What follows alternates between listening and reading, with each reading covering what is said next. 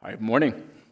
My name is David Soren. I am the lead pastor here at Renovation Church. Thank you for being here this morning on what is the start of an incredibly important series for our church. Over the next 4 weeks, we're going to be studying what the Bible teaches about gender and sexuality. Here's where we're headed over the next 4 weeks. This morning, we're going to look specifically at what does the Bible say about gender or the idea of being transgender. Next week, we'll dive into what does it say about sexuality and same-sex attraction. The third week, we'll look at identity. And then finally, we'll finish with a week on the really hard practical questions that Christians ask about these topics. I've spent much of the last year preparing, reading, and studying for this series, and so there is much that I want to share with you, but I can't cover every issue and every question. And so if you leave here today saying, yeah, but what about, I want you to know that in some ways, this is just kind of like one message that lasts for 4 weeks. So it may be that I'm getting to it on week 3. Also, we're going to have bonus teaching content on all of these issues in our house groups every week. And so if you're not in a house group yet, great time to get in a house group. And I can't hit everything. And that's one of the reasons we've developed a resource page for you on our website. The link is right on our homepage. And so on this page, you take a look at it here, there are 13 books and websites I've personally read and personally recommend to you on this issue. I would love for you to check that out. And so we're going to dive into this challenging topic. This is not a small thing. In fact, according to Gallup, 7.2% of U.S. adults now identify as LGBTQ+, and you'll notice that percentage is increasing over time. In fact, if you look at the red bar, the one that's on the far right, what that's saying is that 19.7% of Gen Z, which for this study would be 18 to 26-year-olds, now identify this way. Some studies done in the last 12 months say that number is now 21% or 23%. And if we break down Gen Z by gender, there's a stark difference between men and women. 16% of Gen Z men identify as LGBTQ+, but look at this. Now, 31% of Gen Z women, as almost 1 in 3, now identify this way. And so we need to talk about this. This has become such a strong theme in our culture. So it's important for us to know as Christians, what does the Bible say about it?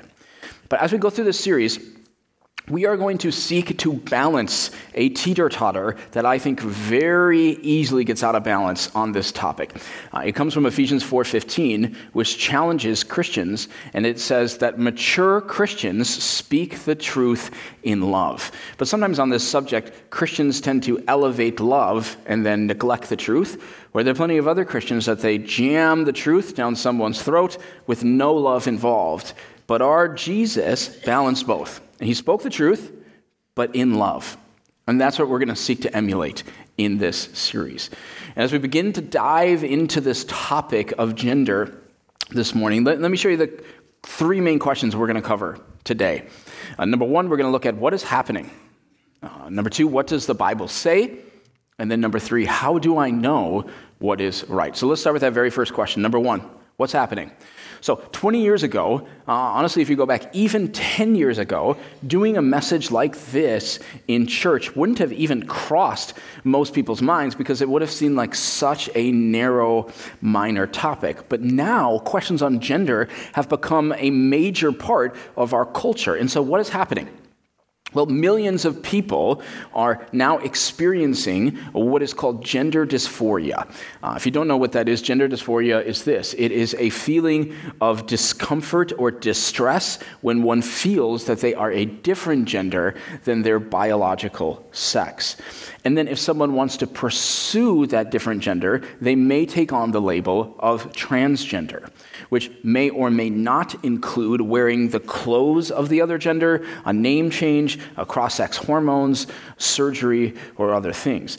Many other people prefer the identity of non-binary, which is a belief that gender is not a binary. A binary just means a system where there are only 2 options, but someone who identifies as non-binary would not identify as exclusively male or exclusively female, but something different. And we are seeing an exponential rise of people identifying is as something different than the sex they were born with. And this is in part because our society has shifted its moral foundations to now say that right and wrong is in the eye of the beholder. And it's that shift that then allowed people to say that gender is not the same as a biological sex that one was born with, but gender can be determined by how one feels. And as a result of that new belief, sort of the splitting of biological sex and gender, there have been a massive rise of those identifying as non-binary or transgender.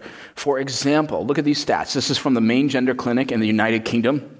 In 2009, the Maine Clinic there treated 51 children and teens for gender dysphoria. By 2016, that had exploded to over 1,700 kids. By 2019, they had treated over 2,300 kids in a year for gender dysphoria. There's an exceptional rise in females. In fact, that's a 10,000% increase among females in just 10 years. Or here in the United States, if you go back to 2007, there were 0 specialty pediatric gender clinics in America. Today, there are over 100 across this country. Now, I have no idea what you think on this issue. In a room this size, I would guess we're kind of all over the map. But the reality that I think we all can agree on is that the number of people that are feeling gender dysphoria is increasing rapidly over the last decade. But before we go any further into discussing kind of the morality of this, I want to be very clear on something. What we're talking about this morning is not just numbers. We are talking about people, okay? These are the teens or the young adults of people in this church, or siblings. For some of you, it's your neighbors, it's your friends. This is not just a debate, okay? It's not just a discussion of ethics. This is about people, real people, whom God loves and wants to walk with. So we're all on the same page on that. So now let's move forward to our second question of the morning. Number 2, so what does the Bible say about this? Now before we actually open this up, let me say that much of what we're going to read from the scriptures during this 4-week series is going to sound foreign to our ears. And that's because for most of us, we have been trained, we have been instructed by the culture on this issue and not the Word of God. But as I say to you so often, remember, the Bible challenges every culture differently. For example, every summer I go to East Africa for a couple weeks. And when I'm teaching in East Africa, if I'm reading scripture passages on, say, corruption, that makes people in the audience feel incredibly uncomfortable. But for most Americans, you go, I love that. I totally agree with the scripture. We need justice. We need fairness. That is completely important. Love it. But on the opposite end, in America, when we teach about what the Bible says about sex, it's painful. Because for our culture, it's very different. But remember, we each, no matter where you live on the planet, we have to be willing to let God challenge our culture. If you never let God challenge your thinking, and you notice that God happens to agree with 100% of what you agree with, you're probably not actually worshiping the real God. Okay, so what does God himself say? Let's open our Bibles now. There's a Bible in front of you. If you're in the front row, it's underneath your chair. I want you to open up. We are going to go all the way to page 1 this morning, okay? And we're going to look at the very first chapter of the Bible. When God created our universe, he created our earth, and he created humankind. And I want you to notice what God says about his creation. So we're chapter 1, and we're going to start at verse 26. So if you find the little 26, you'll be in the right spot. Okay. It says, then God said, let us make mankind in our image, in our likeness, so that they may rule over the fish in the sea and the birds in the sky, over the livestock and all the wild animals, and over all the creatures that move along the ground. So God created mankind in his own image. In the image of God, he created them, male and female, he created them. And so God creates humans, and we don't get a lot of detail, but one of the key mentions that we get in this little narrative is that he created them as male and female. A sex difference is an important way that God's image is shown. We are not genderless human beings, but we were purposefully created as man and as woman. Gender was in God's good plan when he created humans and when he created you. And he gave you your body. And we actually see, if you keep reading at the end of chapter 1, it says that when God finishes his creation, it says God saw all that he had made, and it was good. In the New Testament, in the Bible, Jesus actually reaffirms this same teaching. Now, I'm going to go through a bunch of verses here, so we're going to put them on the screen for you. While Jesus was being asked about marriage and divorce, he said this. This is Matthew chapter 19.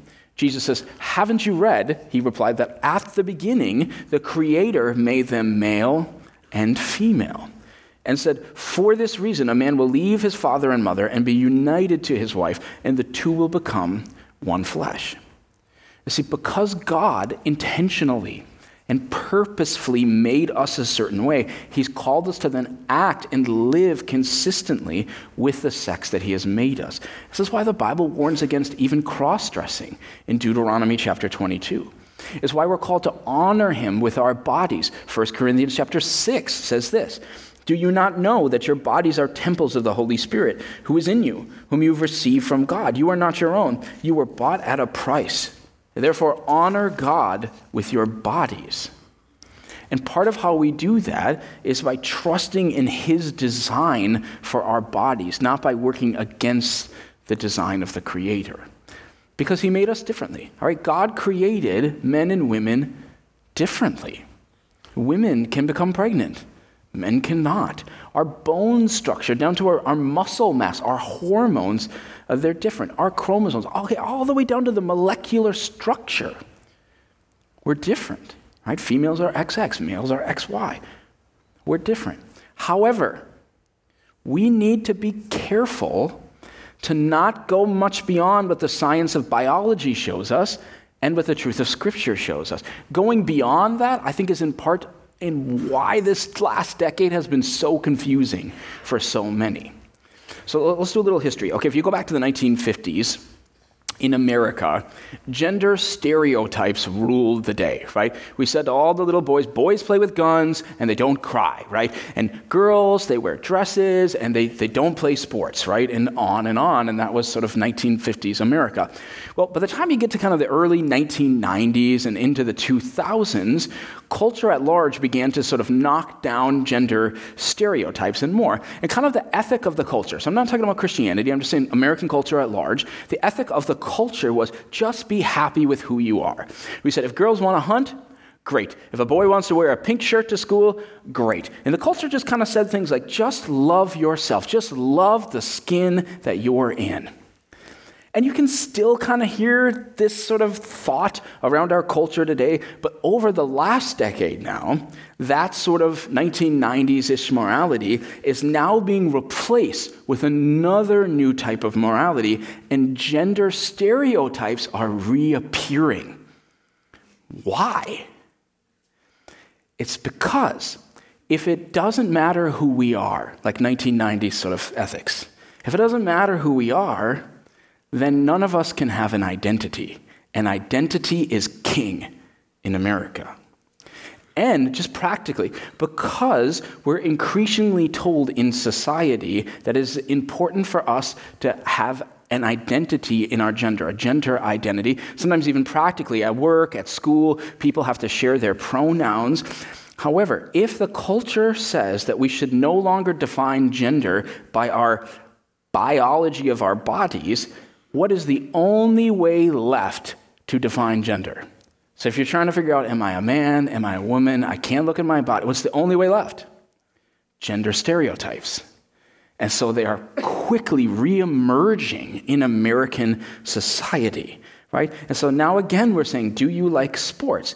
Do you not like makeup or long hair? Do you feel uncomfortable when you wear a skirt? Then perhaps you should consider identifying as a man. That's what our culture says. Or where teenage boys are told in our culture, I see you, you're really into art and thought and reflection and music. You just have a depth of emotion. And they're told perhaps you should consider identifying as female. But what is that? What are those Those are just cultural stereotypes. Many of them aren't even true across generations or across different cultures on our globe today. And so I think as Christians, one really quick and easy contribution we can make here is to be committed as a people to stop focusing on gender stereotypes. Christian author Rebecca McLaughlin says it this way. She says, Jesus was the perfect man, but he was no gender stereotype. He had the power to silence storms, command angels, and kill death. And yet, his arms held babies. He cooked for his friends. His hands healed the sick, and his words brought comfort to the weary. When his friend Lazarus died, Jesus wept. Like a mother hen gathering her chicks under his wing, Jesus longed to gather the children of Jerusalem to himself. We must affirm the goodness of male and female bodies without clinging to unbiblical gender stereotypes. Listen, the whole Bible is full of different stories that would challenge our sort of 21st century American stereotypes of gender. Like David played the harp and he wrote poetry. Okay, Deborah commanded an army. Jacob, from the book of Genesis, right? He didn't like to hunt, but he preferred to stay inside with his mom and cook. Okay, I remember being a teenager. And I definitely can remember key parts of growing up where I thought, I'll just be honest with you, I thought to myself, I don't feel very manly. I didn't like to hunt. I had zero interest in going out to fish. I remember even in middle school, a lot of my peers and friends were like getting into like grunge music and stuff, and everybody was into Nirvana and Pearl Jam, and I just really liked Boys II Men, But just because I didn't perfectly fit into the culture's stereotype of what masculine currently is, doesn't mean that I should then identify as non-binary or pursue becoming a female. No, those things about me. And honestly, whatever it is that is unique and different about you, they just mean that you don't follow a stereotype. And remember, a stereotype literally means a simplified idea of how things generally are. They don't describe everyone. So God has made you in a certain way, and he's calling you to live in that way. Trust him in that. Okay, but maybe you're still thinking, okay, I understand, I'm tracking with what you're saying, but at the end of the day, I do not agree with the Bible. And the reason I don't agree with the Bible is because this is what I'm feeling as a different gender. This is who I am. It's how I feel. And so why would I listen to this? Okay, that's a good question. And that brings us to our third major question of the morning. And that is, how do I know what is right? So the Bible says this. Okay, the culture says that. So how do we know? How do we know which one is right? Well, here you have to ask, where does the authority lie for right and wrong? Like, who has the authority to determine right and wrong? This is one of the key questions of life. Like, who has the authority? Is it American society in 2024? Was it American culture in the 1950s? And what about the other cultures around the world? Right? Do the Kenyans have a say? The people from Mozambique? The South Koreans? Because, by the way, their cultures would vehemently disagree with American culture on this. Or do they not get a say because they're not a Western culture? Or is right and wrong just up to the individual? Or what about God? Does God have a right to speak into this issue, to speak into morality? He does. And here's why. Author Andrew T. Walker says it this way.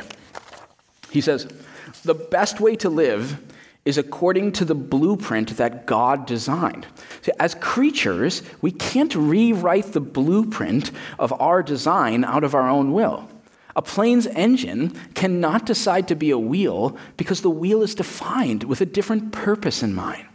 We have neither the authority nor the ability to rewrite or reconfigure how God made his world. It's his creation. We're just living in it. And since our bodies are a part of his world made by him, his authority extends to us.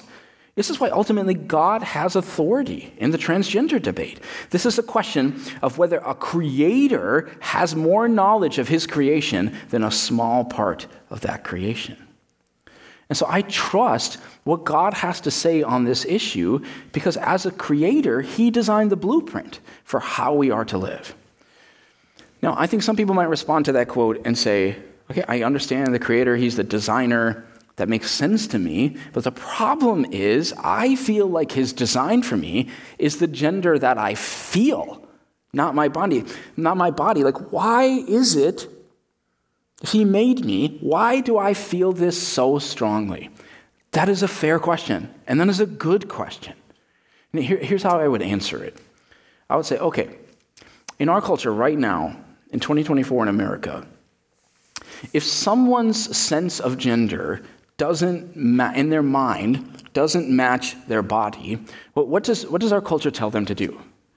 We say you need to change your body to match the feelings of your mind.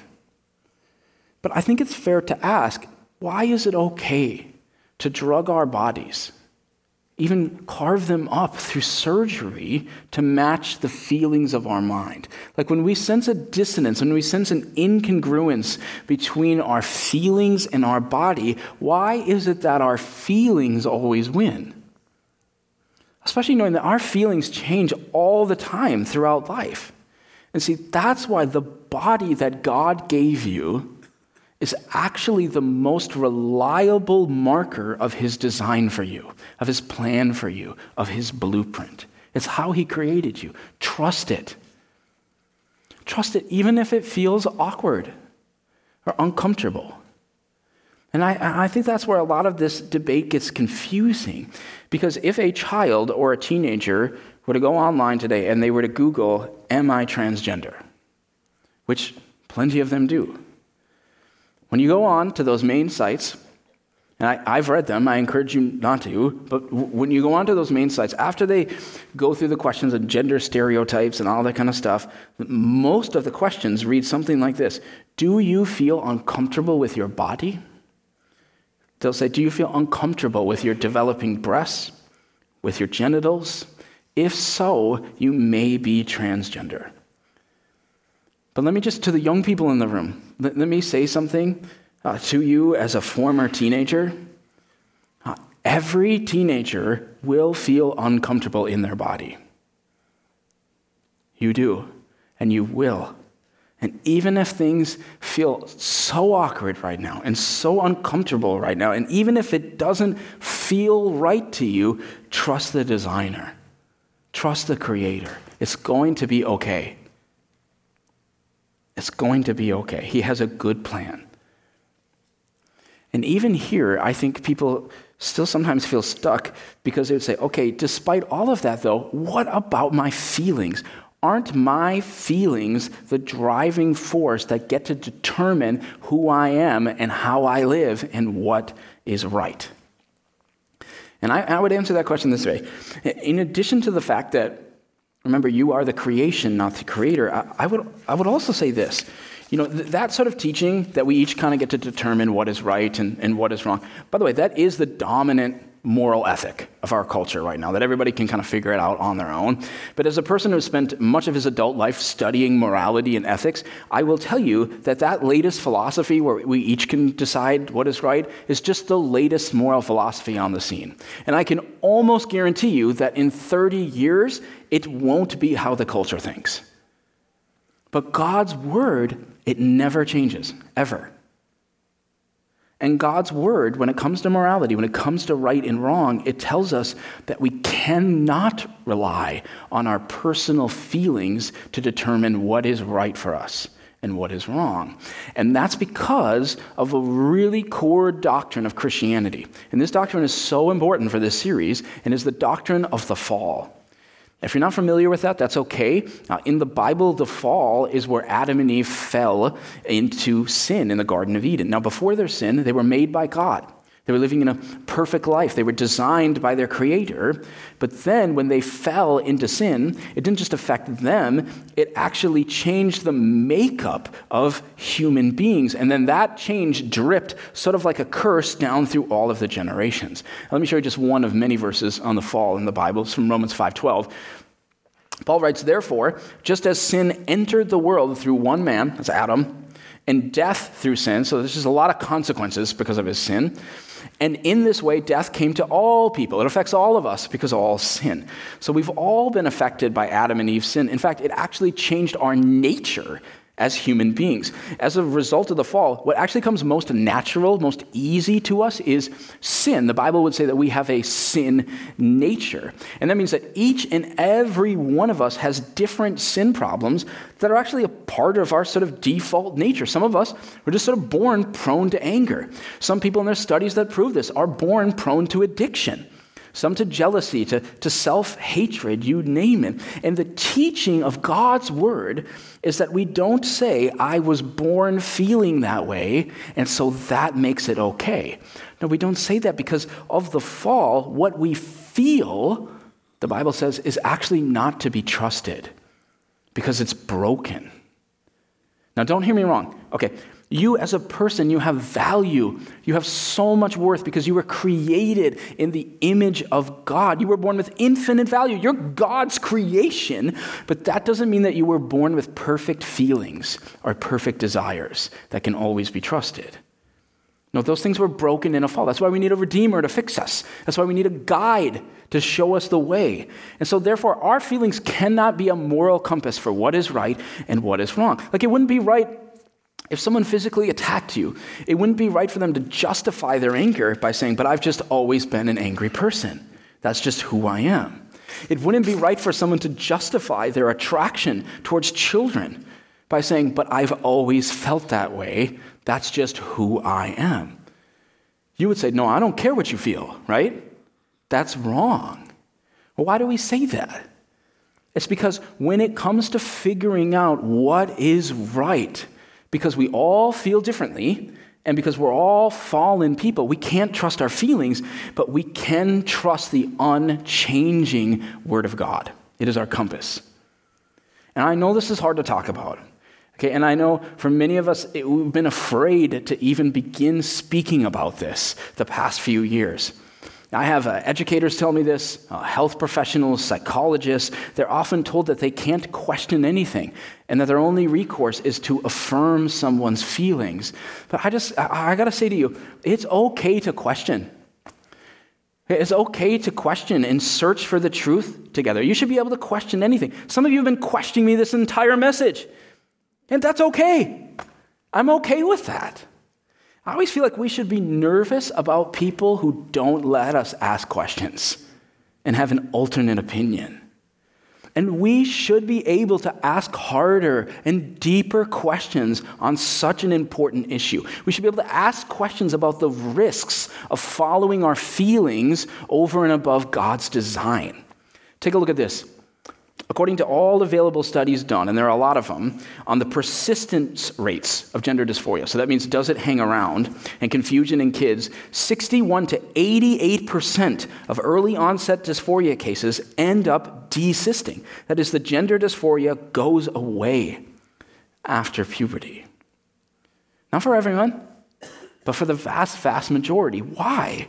It's because as teenagers get through this questioning phase where society is throwing all different stuff at them, and they actually get to experience their grown body and not the awkwardness of puberty, the vast, vast majority of them decide that they want to be the gender that they were born with.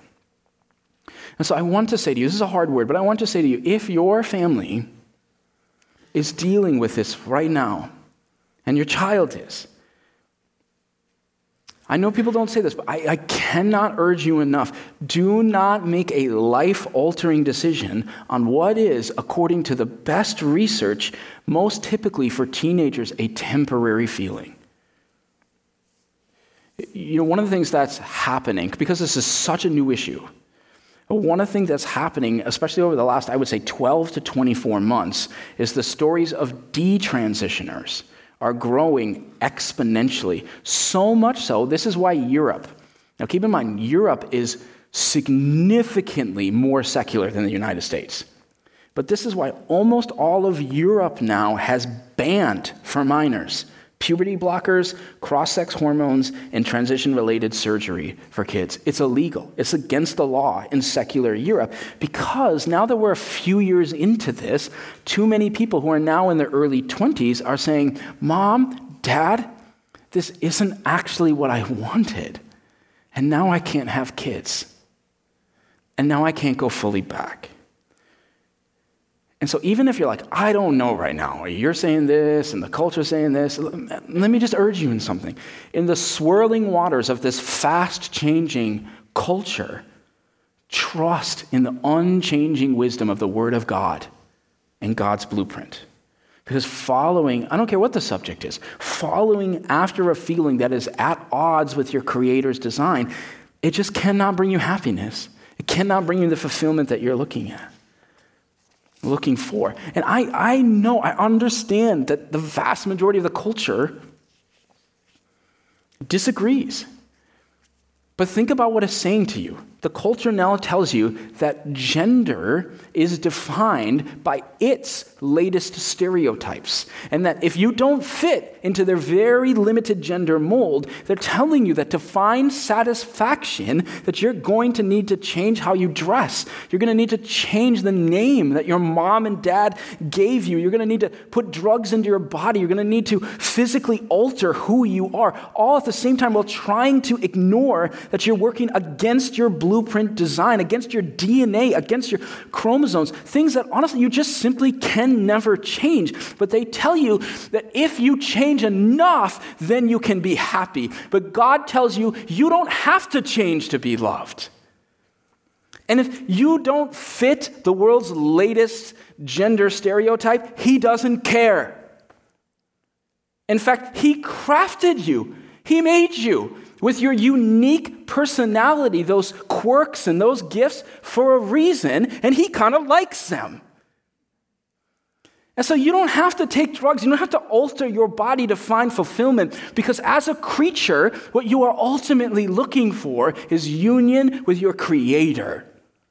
And it's when you walk in the direction of His design, not against it, that you can live more fully. It's when you walk with Jesus that you can actually know real life. And I just want to say to you, no matter how hard this is to believe what I'm saying, and I understand that it's hard, no matter how hard it is worth it, because He determined that you were worth it.